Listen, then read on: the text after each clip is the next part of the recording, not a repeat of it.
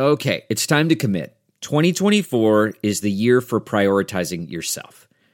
Begin your new smile journey with Byte, and you could start seeing results in just 2 to 3 weeks. Just order your at-home impression kit today for only $14.95 at Byte.com. Byte clear liners are doctor-directed and delivered to your door. Treatment costs thousands less than braces, plus they offer financing options, accept eligible insurance, and you could pay with your HSA, FSA. Get 80% off your impression kit when you use code WONDERY at Byte.com. That's BYTE.com. Start your confidence journey today with Byte. This episode is brought to you by Philo. Do you love TV? Do you love saving money? Then Philo is your solution. Philo has shows, movies, and live TV for just $25 a month. You can even try it for free with their 7-day free trial. No contracts, no commitments, no hassles. Just a better way to watch TV. Never miss a minute of shows like the hit docuseries Where is Wendy Williams? Or classics such as Friends. If you can't get enough TV, then there's no better way to watch. Philo has more than 70 channels like BET, MTV, and AMC. And the best part? You can try it yourself with their 7-day free trial. Sign up today at philo.tv/poppods. That's philo.tv/POPPODS to get 50% off your first month. Hey guys, you are listening to Talking Metal, and on today's episode we will be listening to the most recent episode of Metal Raps with Mitch Joel, Mitch LaFon, and myself. Here we go. Well, hey there, and welcome to episode number 26 of Metal Raps. As always, I am Mitch Joel, and I'm joined by Talking Metal's Mark Striegel. Mark, Happy New Year. Yeah, Happy New Year to you, Mitch. We're getting to that edge of not being able to say that. But this I don't know what the official cutoff is, but we're definitely halfway through January here, so. I think it's okay because it's our first time doing a show in 2016, so. Right on. To go with that, and also one-on-one with Mitch LaFon. Mitch LaFon. Yeah, hello. I think we should be saying Happy Valentine's Day at this point. Yeah, it's also strange because we're always emailing and texting each other. So it's like you sort of put on this faux show thing of like, hey, we haven't spoken in so long, and here we are. Right. But here we are. And, look, so much has actually happened since the last time we recorded. And now, biggest one for sure impacting, I think, all of our lives. Maybe we have different levels of love of the music, but Lemmy from Motorhead passing, which was... look, we had David Bowie who died, and for me it was really shocking because I don't think it was sort of like known that he was sick or that he may not make it. Lemmy was always one of those guys where every year you hear that they have a new album or they're going on tour and you're like, he's Lemmy, right? Like it's that old Keith Richards joke. Like we're going to have to start really thinking about the world we want to leave for Lemmy and Keith Richards because these guys just sort of kept going. And sure enough, Lemmy did pass away, and it was, I don't know. I mean, even with it not being a surprise, I have to say it was one of those deaths that really, for me at least, it struck me at my core. I was never a huge Motorhead fan. I always respected them. I always knew and understood their place in metal. I had the pleasure of interviewing a lot of the guys in the band, including Lemmy, many times over the years. And it's just sort of like you just always think he's going to be there. And I think that's what it is that he's just, he's not, and he's gone. And they were so active. And even when he was sick and went back to tour and new album, and I don't know, it really made me go back and listen. And for sure, newfound appreciation for all of the stuff that that band did. And wow, was there some crazy great music. Mark, what were your thoughts on it?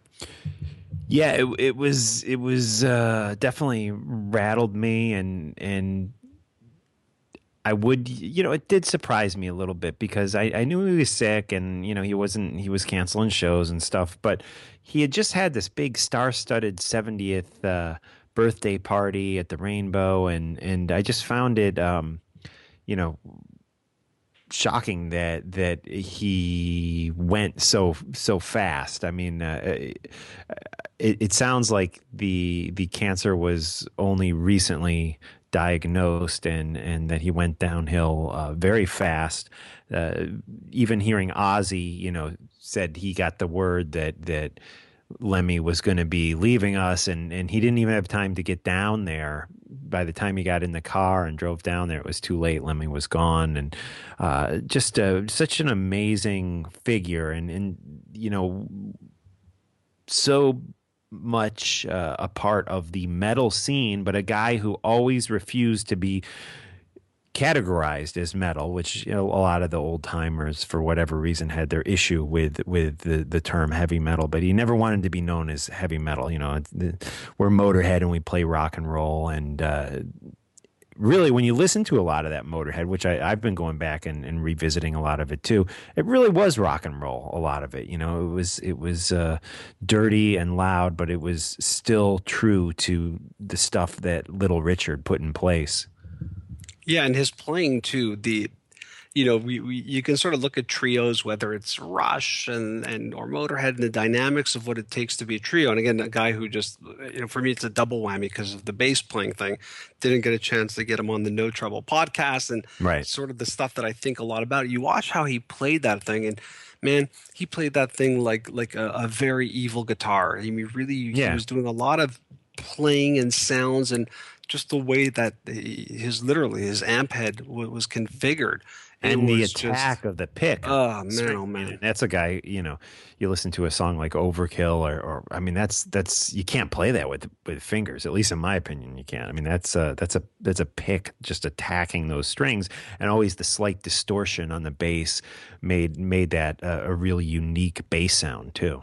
And his voice, I mean, you can hear a million tributes to them, and just nothing sounds like those three guys at whatever configuration they had at any given time. But Lemmy's voice and that bass was just overwhelming.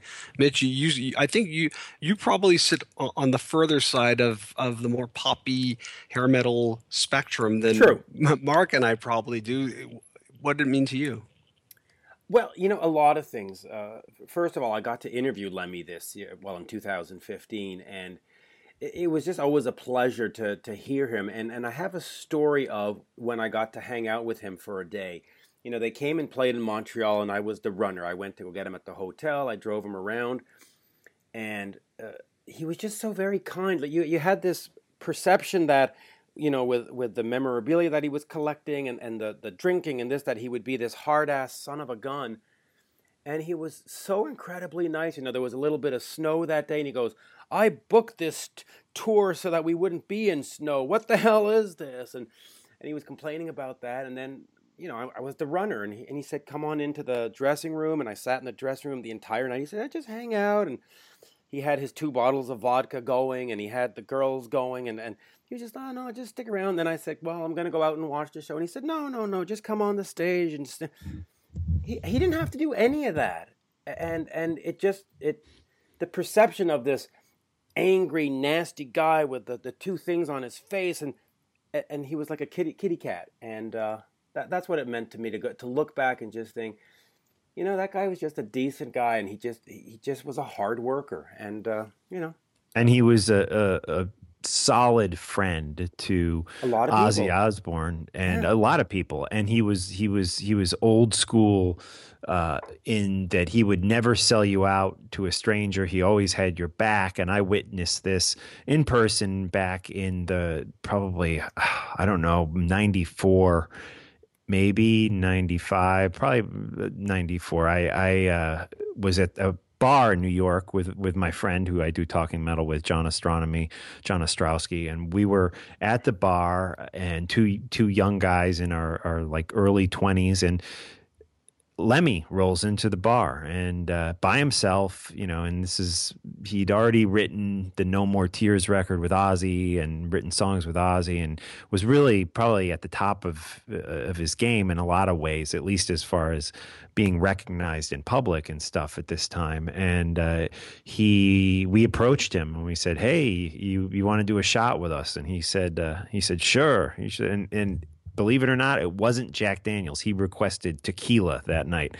We did tequila shots with him, and then he asked us. He said, "You want to play some pinball?" And there was a pinball machine in there. We hung out with him. We played pinball, and at this time, Ozzy had just announced He had first announced that he was going to reunite with Sabbath, and then he announced that he wasn't going to reunite with Sabbath.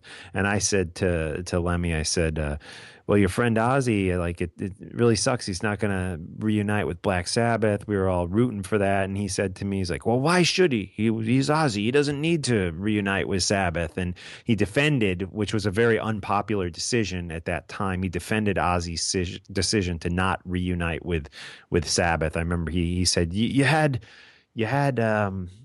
10 years to see Ozzy in that band, and you didn't go, and now you want to see him?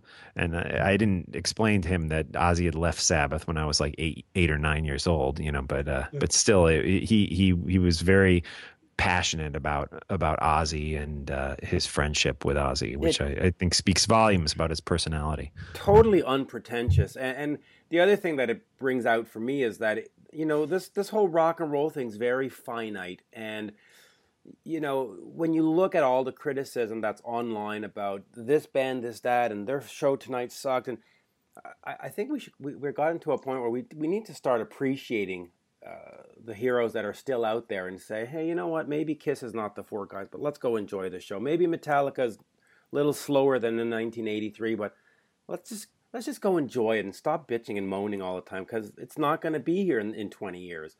We might not have much of a show if we do that, Mitch. Yeah, I know. Well, I'm talking about fans on Facebook, of course. Just them. We can do whatever we want, right?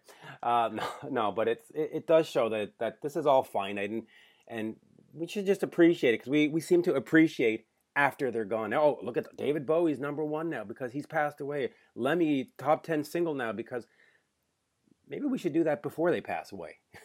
Right. I think there's something, and there is something to be said about that, because it is true. I mean, I think we all sort of feel that, and then you sort of lament the death, and then you dig in. I'll be the first to admit that I'm for sure sucked into the vortex of Motorhead's music and Bowie's music more than I had been in years. Speaking to what you were saying, though, in that sort of friendship thing, they live streamed the funeral over YouTube, which I thought was incredible, by the way. A video was up of it for a little while, and then it went private. And then I thought, oh, maybe the family didn't want it there or something happened. But it's back online on Motorhead's official YouTube page. You can check it out. It's over 2 hours long. And speaking precisely to the stories that both of you were talking about, which is the sort of, I guess, the kindness behind the craziness. I was really impressed with Lars's story about, I didn't know any of this stuff, but if you don't know the history between Lars and Lemmy in Motorhead, I'm not going to do a spoiler alert here. Go and watch, if you watch anything, just Lars's story about him and Lemmy, and it really is a testament to the way, both of you guys were explaining the situation, and totally crazy. So in other news and things that have come to an end, we know that Motley Crue, in the time that we took a little break, the tour finally did come to an end. A little bit of snafu. Tommy Lee's drum kit didn't work on the last night. There's all this sort of craziness in YouTube videos around that. But I saw a bunch of videos of Vince Neil telling his story and Nikki Sixx talking live on stage where it got pretty emotional. And I thought for someone from my end where I thought, I'm not sure if I really am going to miss them all that much. When I watched some of those clips from that final show in LA, I thought, maybe I should have gone to catch that show. And it spilled me back in to listen to my old Motley Crue discography. I don't know. Yeah. Mark? Yeah, I just, I saw them back like a year and a half ago at Madison Square Garden on the farewell tour, which again, I've already stated, I think it went on too long, but now that it's finally over, I watched some of the clips online and just read about the final shows, and it's kind of sad to think, right? that I've lost this part of my life, which was such a big emotional thing for me. That band especially is just so important to me as a young kid, and I'm never gonna be able to go see them on stage, those four guys, ever again, at least so they say. And I believe it. We've talked about this where I think we both believe it. I just feel like they may not tour, but they might play again together. Like there might be a show or two or a charity thing. So right. That's exactly what I agree. I agree with that totally, because the wording said we will not do a tour. they never said they wouldn't play the Super Bowl or they wouldn't play, the new Las Vegas arena. Or, right. So I think if the money's right, they might come out and do a show or 3 songs. Or I don't think they're gone for good, but still, it's the new way, right? Black Sabbath is doing the exact same thing, so it's kind of sad, but thank God we have YouTube. We can go watch them at the US Festival forever. Right on. But also with that, there was a little thing that came out in the media that I was actually really surprised about. On Facebook, I see these black and white pictures of Mick Mars in the studio. And just, by the way, just Mick Mars being in the studio really surprised me. I just thought, maybe out of all the guys, and we know, he's definitely frail in the sense of he's got some serious health conditions that he's dealing with that none of us could probably even imagine. There he is in the studio. So I thought, well, that's interesting, because he was pretty vocal about saying, he's got the next thing lined up. He wants to go for it, blah, blah, blah, blah, blah. And there he is with John Corabi. And it really made my head spin. Like I really couldn't believe it. I thought, wow, that would be, I think, really interesting if John Corabi is suddenly playing with Mick Mars, which is obviously something that's happening here. Yeah, go ahead, Mitch. Well, yeah, it is happening. They're down in Nashville, and it's going to sound great. John and on that '94 album was fantastic. The Scream was an amazing band too. I mean, John is an amazing performer. Yeah, and Mick really likes him. Mick always liked him, and the music that Mick is doing is not this sort of weird industrial stuff. It's this straightforward rock and roll, and John is the voice for that. He's the perfect voice for that. So I'm very, very excited, and I love the fact that they're letting people know. They're posting pictures on Mick Mars' Facebook. They're giving updates, and it's just really cool. It's really cool. And he's been working on stuff for a while, because I know Andy from Black Veil Brides has done music with him, but that he revealed that on Talking Metal like 3 years ago, and at that point it sounded like that had already happened a year before he revealed it. So I know Mick's got a lot of stuff that he's been working on for a while now, and I hope it's sooner than later that we hear it's this year new music from him. Yeah. I know Daryl McDaniels too did something with him in the studio, which I think is probably going to be used for Daryl's record, not Mick's. But so interesting. Well, when I'm at NAMM this week, I'm going to hopefully run into Juan Alderete, who played in the Scream, and I'm going to see if he knows anything, or maybe Corabi will be there and I'll ask him directly. Who knows? So let's talk a little bit about Axl and Guns N' Roses. We've all sort of had our opinions about how things are going, and obviously there's been this announcement that Mitch, you've been in the media a ton for, because I guess you were putting out enough chum that all the fish came biting eventually. But what I found most interesting about this whole thing, because I think we all know where I sit on this stadiums versus arenas versus how long before this implodes type of thinking, is big announcements going to happen where on Jimmy Kimmel, and Axl no-show, cancels. Mitch, you're the one who seems to know everything. What's going on here? I get it that it was just a postponement and that it just wasn't the proper time. That's my best guess. What does that mean, though? Like, that's the silly... It's out. It's in the media. It's announced. Coachella, they're playing.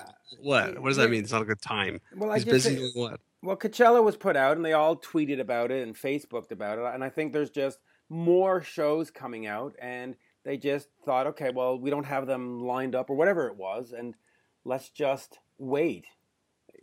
Which is fine. But Axl's always done that. It's part of the mystery. Guns N' Roses has always been about the mystery. This is not new behavior. In fact, had he shown up on Jimmy Kimmel, we would have gone, oh, he's keeping to a schedule? Oh, that's so not right. So it's perfectly Axl and created press, which is what the whole point is, right?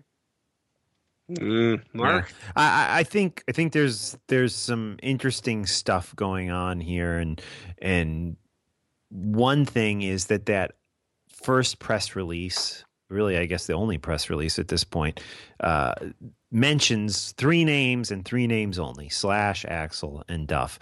And I found it very strange that there were no other names announced, and I can't help but wonder if they are still trying to figure out who the other people involved are going to be, or B, maybe they already know and they're just keeping that under wraps for whatever reason. I'm not sure, but yeah, I think.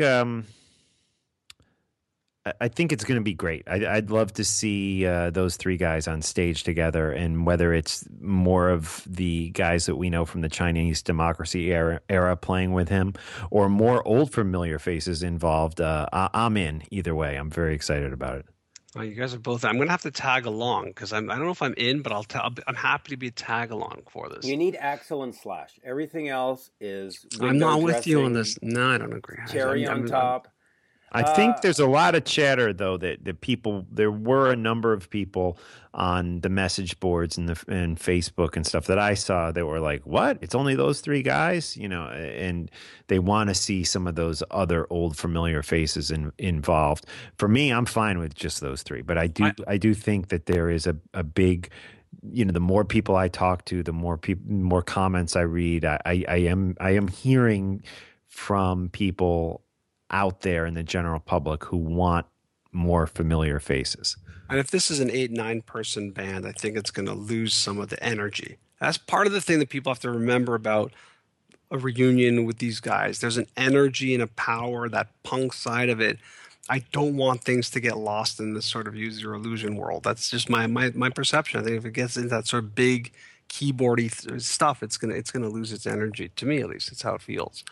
Yeah. Well, the question is this a revisiting of the past where they're gonna just focus on the old stuff, kind of like Kiss did on the 1996 tour, or is this gonna be the Guns N' Roses that has existed, back in the 2000s and even back into the 90s, but now suddenly Slash and Duff are back in that unit? Or is this just a retro type of celebration, let's remember the past type of thing? I don't know. So give me Appetite start to finish, I'm good.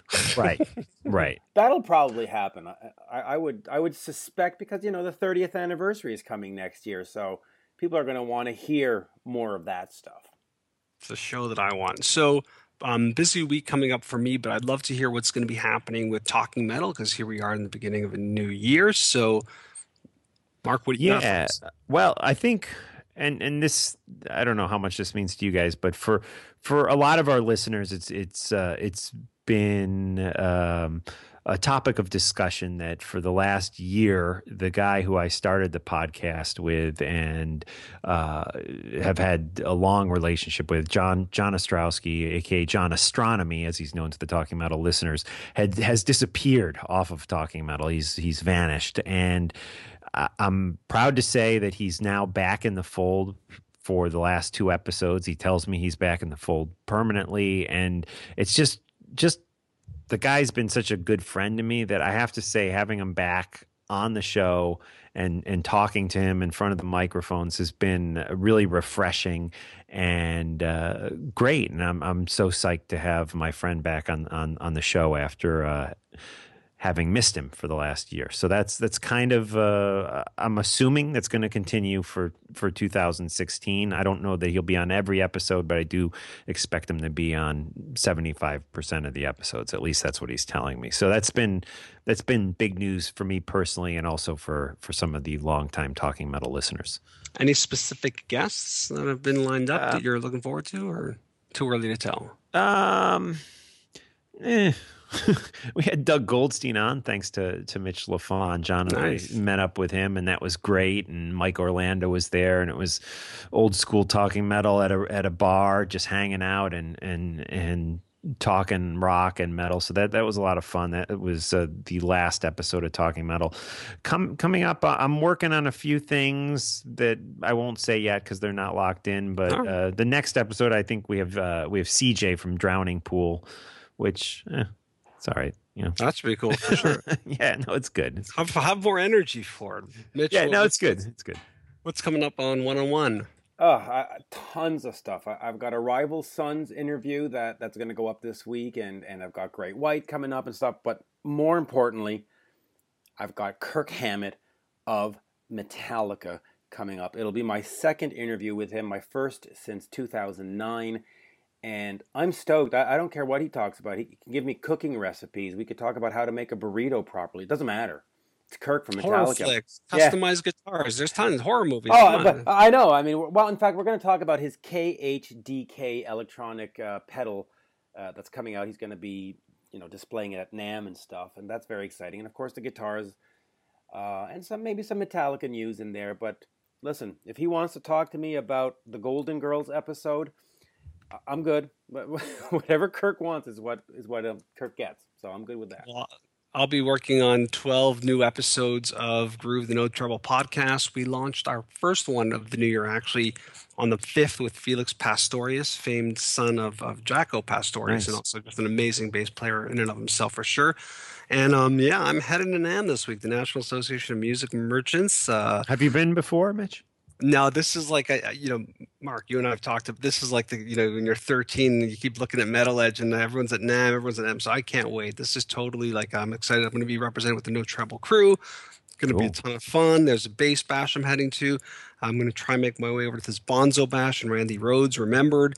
And it's just a who's who of all the people we love talking about. So I will be on recon for this show.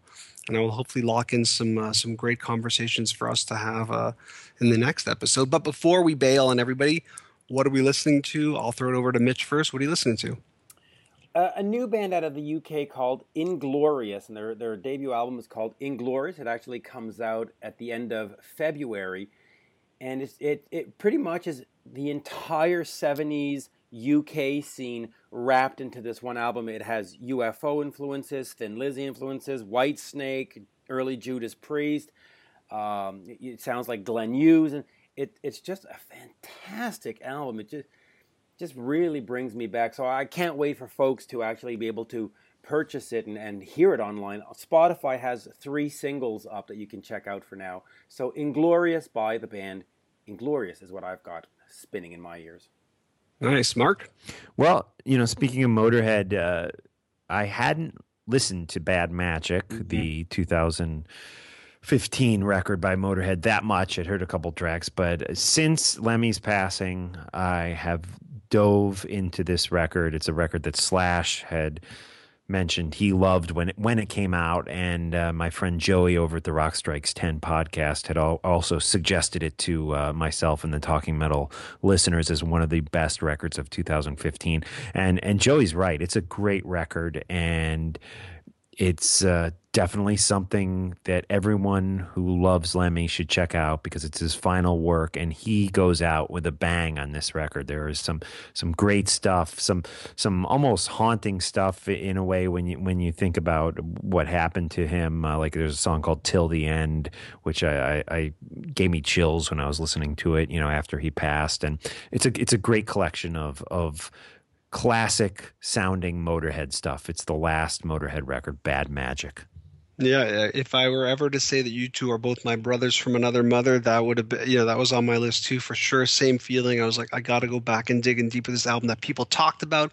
And again, it's like I feel like a jerk. You sort of ignore it, and then something tragic happens, and you pay attention to it. So for me, it was that. I've also been listening to Disturbed, Immortalized. They do a crazy cover of Simon & Garfunkel's The Sound of Silence. If you guys haven't heard this, you got to check it out. It's absolutely amazing. Okay. Another band that I've been checking out is this band called Black Peaks. The album is called Statues. Really, really cool, heavy, super interesting band. And the last one is sort of in the same line as Motorhead, but I've jumped back to 1989 to the first album by a band called Tin Machine, which is actually the first rock band that David Bowie said, I'm going to join now this band and be a part of this thing called Tin Machine with amazing guitars. Yeah, me too. Regis Gavril. So crazy story, true story. That's where I met Bowie. The Tin Machine was playing in Montreal, and I went to interview. I forget who it was. It wasn't Bowie. And then I was told, oh, come by, hang out. Okay. And everybody was like, will Bowie be there? And sure enough, he was there. And very similar to the stories we've heard about Lemmy, spent about an hour just sort of backstage talking. And it is like in my career of interviewing, a lot of people from the late 80s all the way into the 2000s beyond, it was so like you found yourself sort of talking to him like really close, and all your brain is doing is going, man, that's David Bowie. It's David Bowie. Like it was the craziest thing. So and Tin Machine was so good. Their second record is good too, which is kind of a lost classic. But that first one, Under the God, is on there. There's so many great songs. Crack City, which Space Hog covered. The Sales Brothers backing him up on that with the bass and drums. Soupy Sales Sons.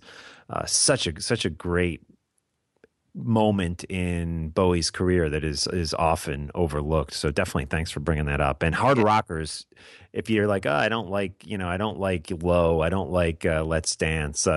If you're a hard rocker and you like hard driven guitar rock, definitely go back and check out David Bowie's band from when, Mitch? Like the late 80s, right? Yeah, it was like 1989. Or early 90s even, maybe. Yeah. I think. Wasn't it like 92, 93? Yeah. Tin Machine? I think, the Tin Machine debut was 1989. Okay. I could have sworn it was around Metallica's Black Album, but hey. And again, like I totally agree. And one of the things I think happened with that album is that I think people just saw it as some sort of like David Bowie kitschy move to say I'm in a band and really experimental and different. But anybody who liked heavy music at the time, I think they were skeptical of it because it was Bowie. Like you had to sort of really let it happen to you. And I got to say, that was one of those memorable shows. And I've seen a ton of shows in my life. Was just watching these guys just tear up a stage. It was incredible. Yeah. Absolutely. Totally authentic. So listen, we're thrilled to be back with Metal Raps. We're going to be back really soon. I know we've all committed to try and do these even more than we do, and so expect more nonsense from the three of us. As always, you can find me at Mitch Joel on Twitter, or head over to notrouble.com/groove to check out the podcast. Mark? Numerous social media platforms are probably the best place to reach me. I'm on them all. Why don't you hit me up on Facebook? My personal Facebook page is facebook.com/mstrigl, MSTRIGL. Mitch? I like people that follow me at Twitter, so at Mitch Lafon is a great place to be, and otherwise just Google Guns N' Roses, and I think my name comes up, so... You got some good SEO on that run. That's for sure. Oh boy, yeah, that was certainly exciting. There you go. So at Mitch Lafon, thank you, folks. All right, everyone. We'll see you in the next episode of Metal Raps.